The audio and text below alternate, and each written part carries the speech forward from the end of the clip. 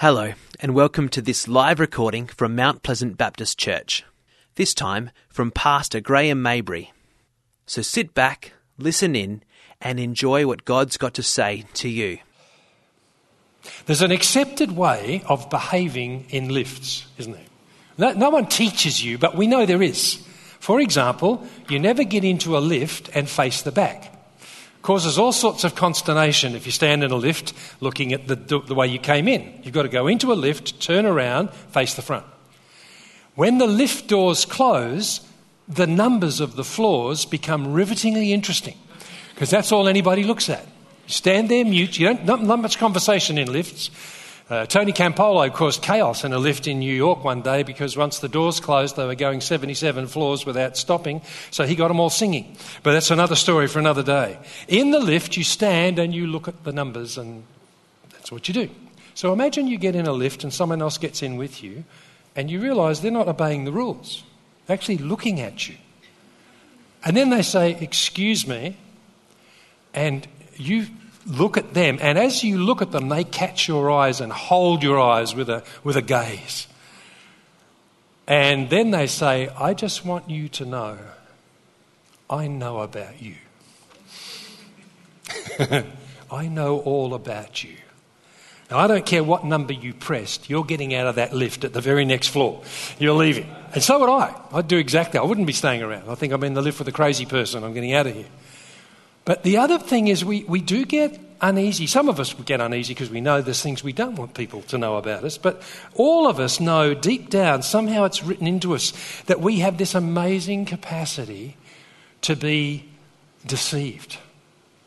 Jesus said to every church in Revelation, his words, for everyone, he said, "I know." So we're looking at Jesus coming and saying, "I know all about you." And most of those churches didn't know. The psalmist in Psalm 21, he says every person's way is right.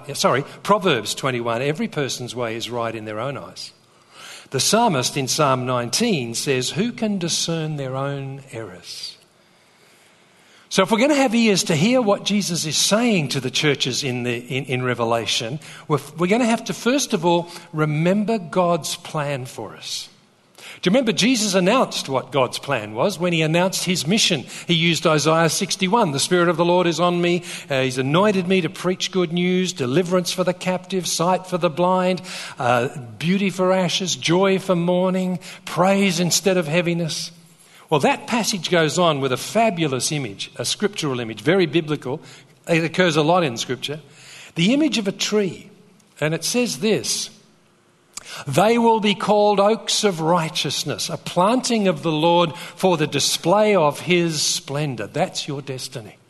Our destiny as a church, your destiny as an individual. God, you're created by God's design. You may have been a surprise. Somebody in the prayer school, somebody said, you may have been a surprise to your parents, but you're no surprise to God. He planned you. He has a unique place he wants to plant you, and he wants to display his splendour through you. He's planted us in these unique campuses at Burragoon and Mount Pleasant, Coolbellup and Burragoon, and he's wanting to display his glory through us. That's your destiny, that God might display his glory through you. Wow, it's pretty neat.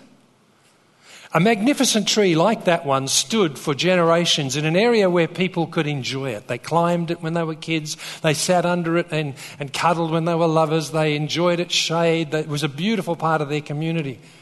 So they were absolutely stunned one day when in a storm, there'd been many storms, but in this particular storm, that stunningly lovely tree came crashing down. How can that happen? This tree has stood for so many storms. When the arborists came in and examined it, they said, I'll tell you what happened. Human development began coming closer and closer and closer. But we thought it was a long way from the tree, it's all fine. But the roots of this tree go out 4 times at least further than its foliage. And as you've ripped and torn the edges of the roots, decay got in. And little by little ate its way in through the root system, and then came the storm and the tree went over. Keep that in mind as we listen to the reading today.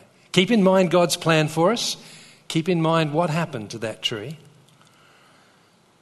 And keep in mind, if you're going to understand Revelation at all, this section, you've got to understand and remember the heart of your Father.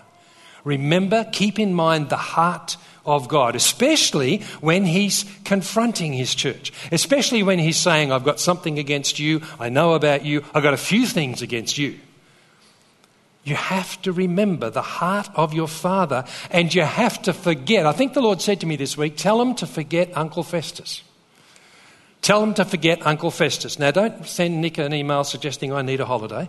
Let me explain Uncle Festus to you. It's this guy. Uncle Festus is right here, if I can get, that's it. Uncle Festus is that person who puts you down, whose voice makes you feel small, feel as though you're having your nose rubbed in your failures. You feel humiliated. You feel isolated. You feel condemned. Above all, you feel wounded. And possibly that voice is in your head to this day. You know who Uncle Festus or Auntie Agony is. That is not the voice of God.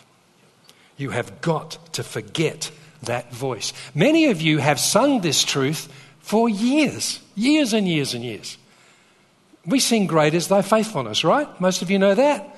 Okay, great is Thy faithfulness, O God, my Father. There is no shadow of turning with you. You change not your what? Compassion.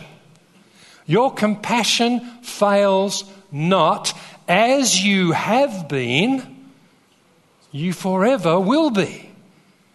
But if you're like me, that's just words we sing. And I felt like the Spirit was saying, Graham, have the church sing it this week. But sing it into their spirit. Sing it to the enemy.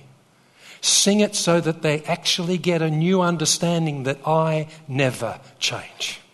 My compassion never fails. So Christine's going to lead us, and I'd love you to sing it with me. I'll turn my mic off as an act of mercy. Sing it, but sing it. I'm trusting the Holy Spirit to birth this in you fresh. So when that voice comes that isn't God, you go, hang on a minute. He changes not. His compassions never fail. Let's sing it together.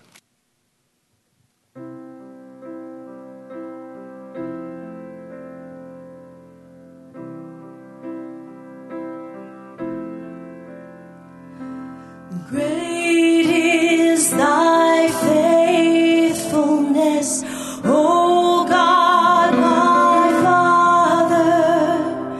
There is no shadow of turning with Thee. Thou changest not, Thy compassions, they fail not. As Thou hast been, Thou forever wilt be. Great is Thy faithfulness. Great is Thy faithfulness. Morning by morning, new mercies I see.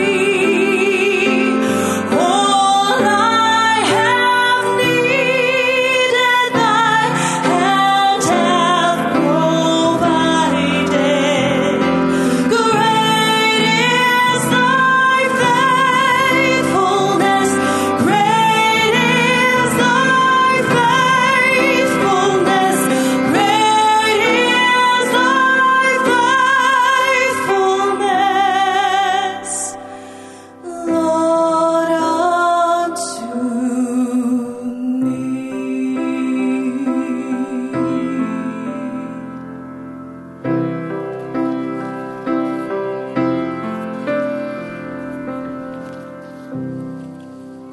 Thank you, Christine and Simon.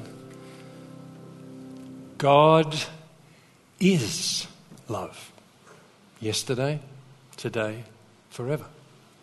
Jesus Christ is the same yesterday, today, forever. He infuriated the religious because he kept loving people they thought he shouldn't love. Because he's the same yesterday, today, and forever. There's a beautiful word in the Hebrew Bible. It's used over 240 times to express the character and nature of God. It's the Hebrew word chesed.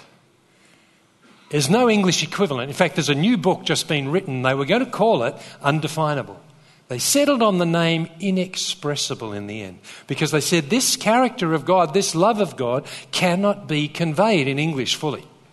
It is inexpressible. It's an inexpressible mystery. The mystery of God's loving kindness, his covenant compassion. The Bible says, and I know this is one of Nick's favourite passages in Exodus 34, God came down and stood with Moses. And it says that God proclaimed his name before Moses. And he didn't, the first word out of it, when he stood with Moses and proclaimed his name, the first word out of his mouth wasn't holy. The first word out of God's mouth wasn't powerful. The first word out of God's mouth wasn't perfect. He's all those things. He's holy and he's powerful and he's perfect. But the first word he said to Moses was the Lord, the compassionate. The compassionate and gracious. He said other things. But the first thing he wanted Moses to hear is, I'm compassionate.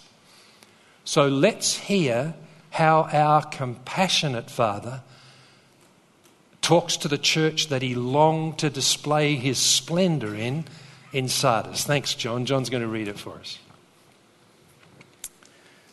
I'm reading Revelation 3, verses 1 to 6. To the angel of the church in Sardis write, these are the words of him who holds the 7 spirits of God and the 7 stars. I know your deeds. You have a reputation of being alive, but you are dead. Wake up, strengthen what remains and is about to die, for I have found your deeds unfinished in the sight of my God. Remember, therefore, what you have received and heard. Hold it fast and repent. But if you do not wake up, I will come like a thief, and you will not know at what time I will come to you. Yet you have a few people in Sardis who have not soiled their clothes. They will walk with me, dressed in white, for they are worthy. The one who is victorious will, like them, be dressed in white. I will never blot out the name of that person from the book of life, but will acknowledge that name before my Father and his angels. Whoever has ears, let them hear what the Spirit says to the churches. Thank you, John. Such a blessing to us. So many ways. I know you, says Jesus. You have a reputation for being alive, but you're dead. Sardis is confronted with the difference between reputation and reality.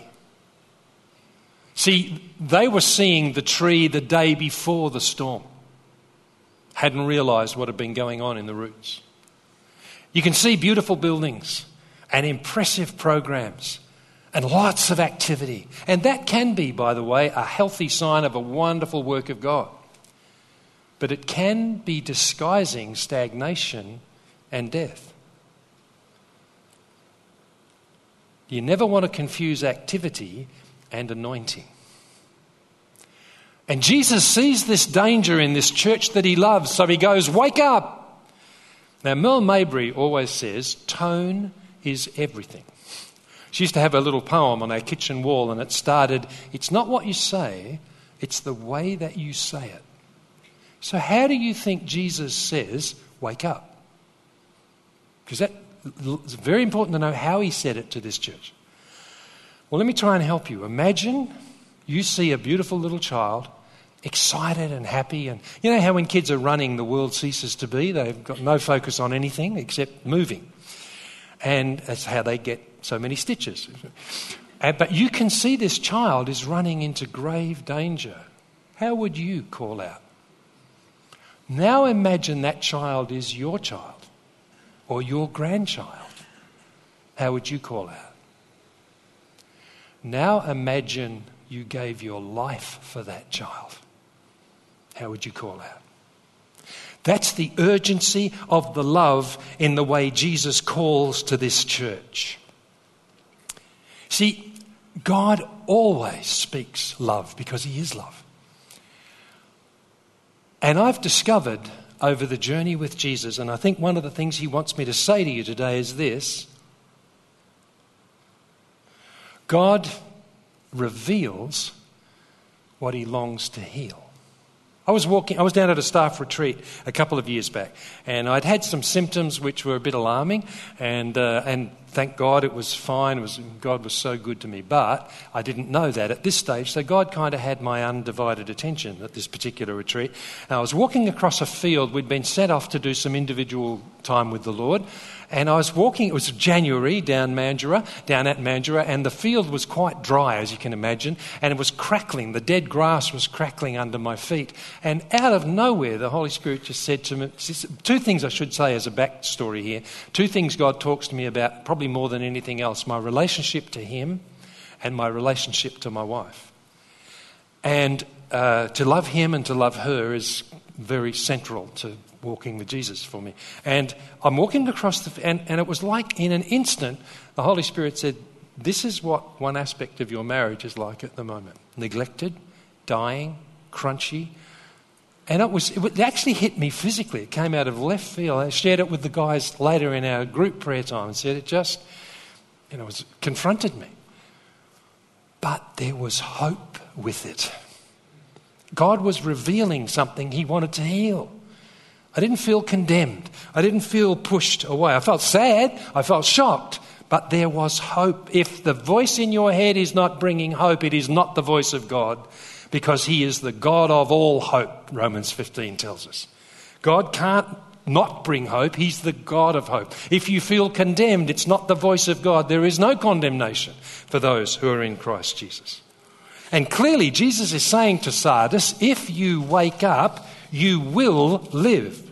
If you wake up, you will live. And they did wake up and they did live. Because in the 2nd century, the church in Sardis is described as being healthy and strong and faithful. And the church stayed there for another 1,300 years. So they did wake up and they did live. The reason I've got the bones in that picture is because there was a time when God took Ezekiel to the place where hope seemed utterly gone. You might remember Ezekiel 37, he takes him out into the valley full of dry bones. And those dry bones are the remains of the army of Israel. The army of Israel, this is the worst possible thing for a Jewish person. The army of Israel was the visible expression of the power of God. God's deliverance and salvation was expressed in this army. And this army is not only routed, it's rotted. The worst thing for a Jewish person is to have your bones left out in the open, in the field. So this is a place where hope is dead. And God says, Ezekiel, can these bones live? And Ezekiel's not silly. He goes, oh Lord, only you know. If you ask the question, you answer it. And God says to him, okay, we'll do this. So he takes a step. Now do this. So he does that. Now do this. And as Ezekiel obeys step by step, just like when we do, this great army rises up again. And God says, my people say, here's the point, Ezekiel, my people say our hope is gone, it's cut off. We are cut off from God.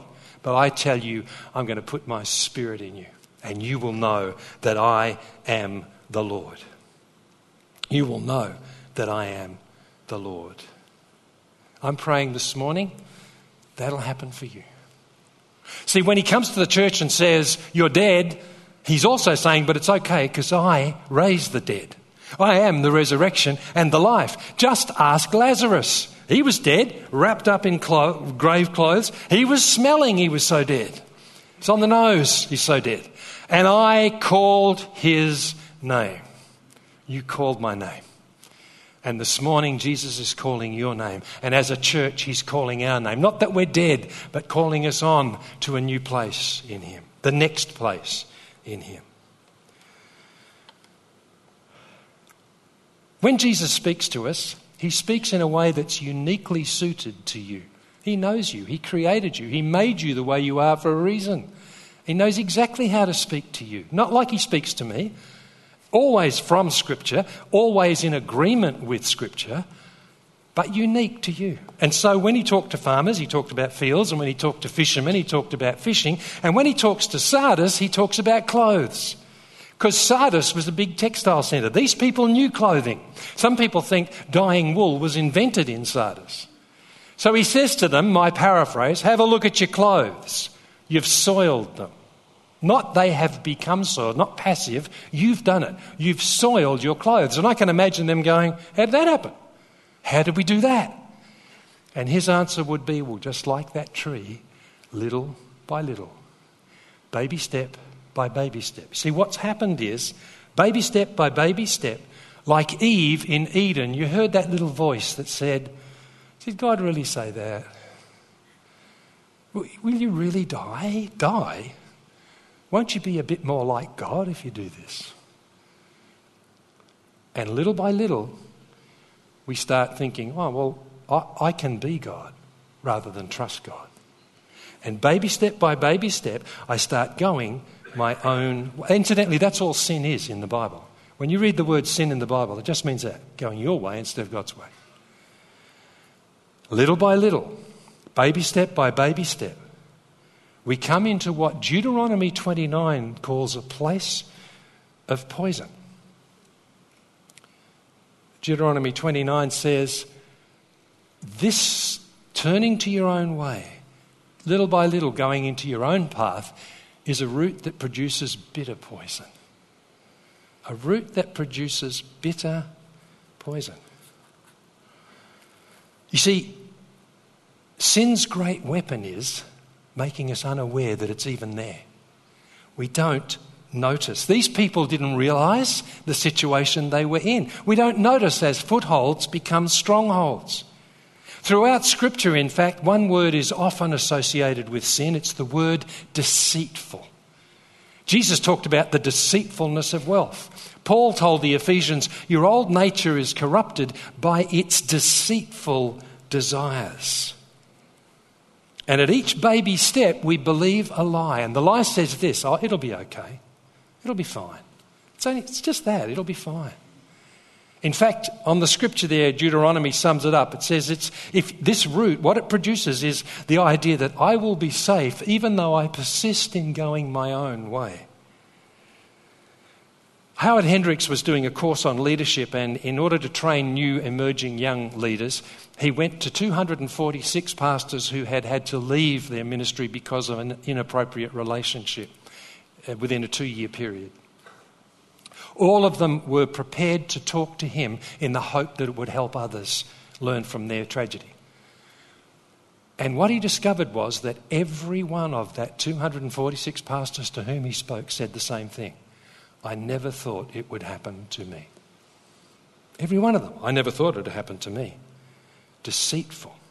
Hebrews says, encourage one another daily because of this danger. But it also tells us what happens as a result of this danger. It says, encourage one another daily so that none of you may be hardened by sin's deceitfulness. See what happens when you're going your own way, little by little, your heart just gets a bit harder, a bit harder. Your conscience moves from tender to seared. It becomes easier and easier to hear what our human nature starts to shout louder and louder. And God's soft prompting gets easier and easier to ignore. Keith Green wrote these words, what can be done for an old heart like mine? Soften it up with oil and wine. We're coming to communion. The oil is you, your spirit of love. Please wash me anew in the wine of your blood. I haven't given any examples of how this happens because I thought the Spirit was saying to me, Graham, let me talk to my people. Just outline the principle. So let me say, have a look at your clothes as the Spirit speaks to you. See, Jesus comes to this church and says, it's not your reputation, it's what you're relying on.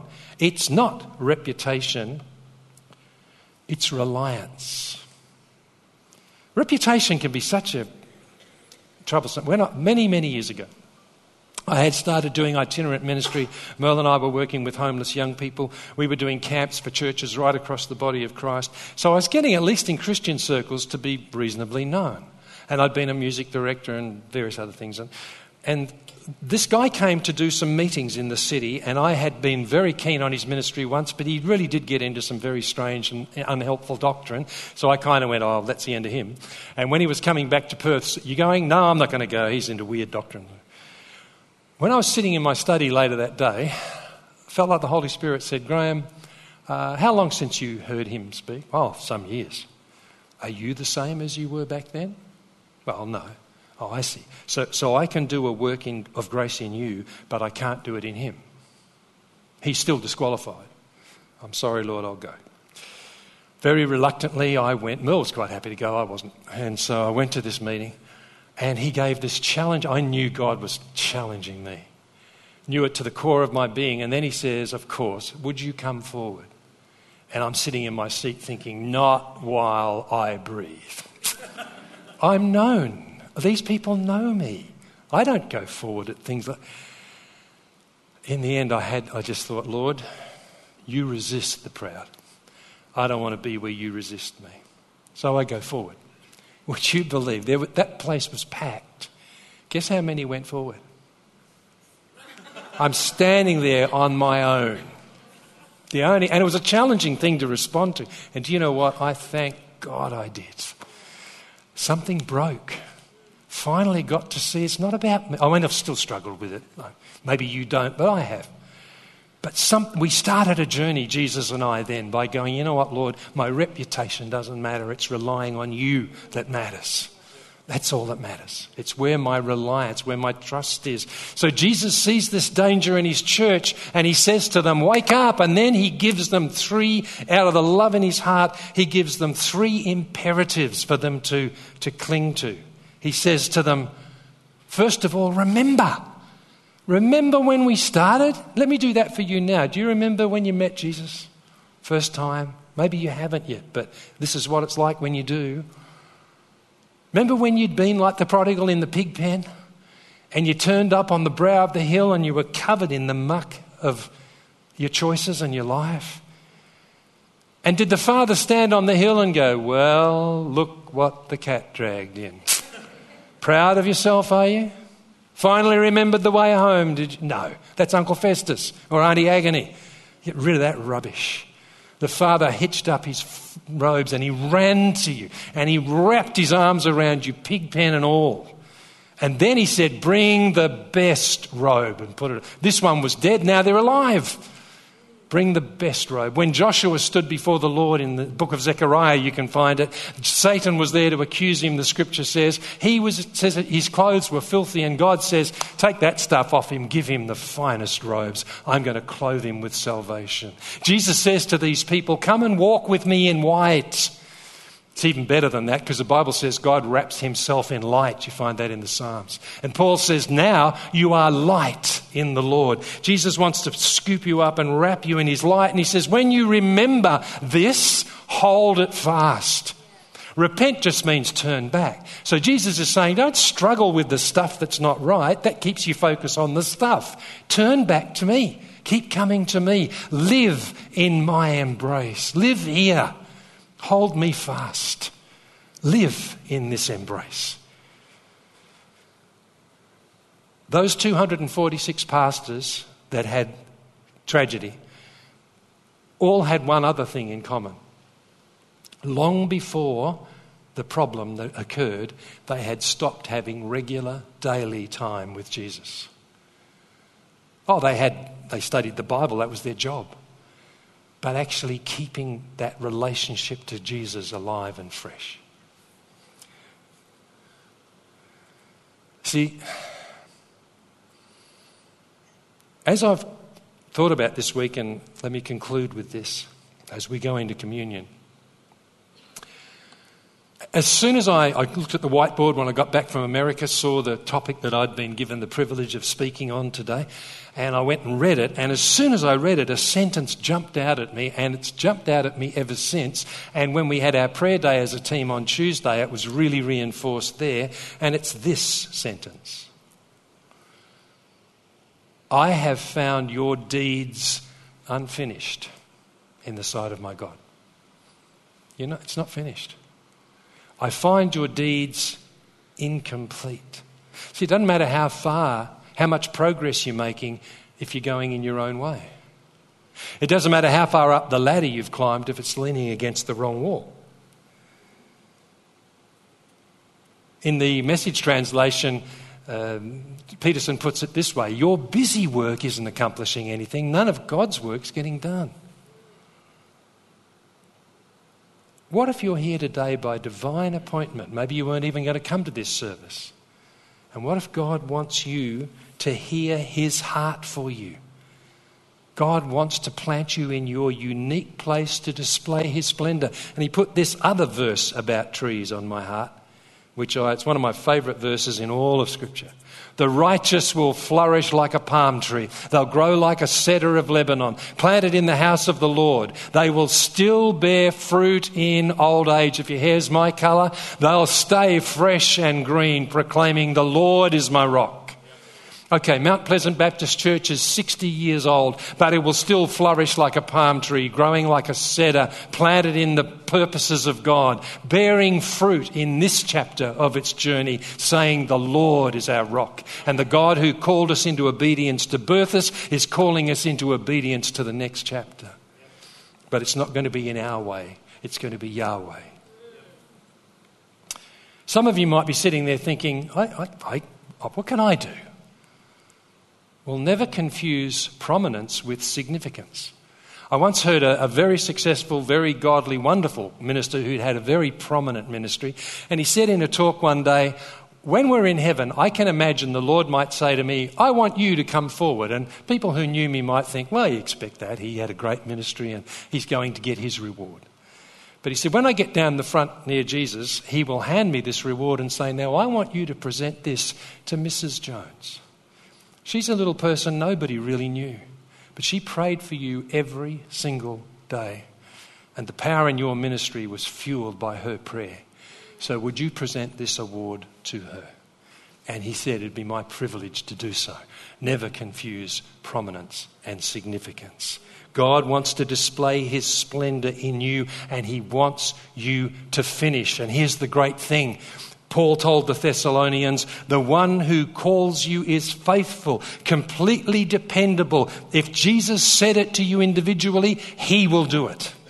If Jesus said it to us corporately, he will do it. The reason we can trust Jesus to complete the work in us if we go his way is that cross. Jesus did not stop halfway. Just before he went to the cross, he prayed this to his Father in John 17. Father, I have brought you glory on earth by finishing the work you gave me to do. And on the cross, he called out teleos, the Greek. Finished, paid in full, sin defeated, all power given to me. And I ask you to come and walk with me. You know, Paul guarded his relationship to Jesus more closely than anything. He said, I count everything else manure just to guard this, that I might know him. So when he is about to be martyred, he writes to Timothy, I've finished. I've fought the good fight. I've kept the faith. I've finished the race. I believe God wants us to go into communion. This is another way of me just trusting the Holy Spirit and you praying for me if I'm wrong. Praying one of that same Apostle Paul's prayers. I wanted to pray it for ourselves. I want us to pray it for each other. I want us to pray it as we step into communion. It's the prayer he prays in Ephesians 3 for the church. And in a moment I'll get you to stand together. And I don't want us to read it. I really want you to pray it. Pray it. I'm trusting the Holy Spirit to do something in the realm of the Spirit as we pray it together. As we step together into what's coming next for us as a church. So would you stand with me? Holy Spirit, would you come? Lord, this can't do any harm because we're reading the words of Scripture, but would you make this a significant moment for this gathering of people that you handpicked and put in this room right now? May we pray it with one heart. May we pray it with the anointing of your Spirit. It's on the screen for you. Would you pray it with me? Let's go. I pray that out of his glorious riches he may strengthen you with power through his Spirit in your inner being, so that Christ may dwell in your hearts through faith. And I pray that you, being rooted and established in love, may have power, together with all the Lord's holy people right through this nation, to grasp how wide and long and high and deep is the love of Christ, and to know this love that surpasses knowledge, that you may be filled to the measure of the fullness of God. Now, to him who is able to do immeasurably more than all we ask or imagine, according to his power that is at work within us, to him be glory in the church and in Christ Jesus throughout all generations, forever and ever. Church said, Amen. We hope you enjoyed this message from Mount Pleasant Baptist Church. If you'd like to talk to someone about what you've heard today, then you can contact the team at Mount Pleasant Baptist Church by calling the office during office hours on 9329 1777. Thanks for joining us. We look forward to your company again soon. God bless.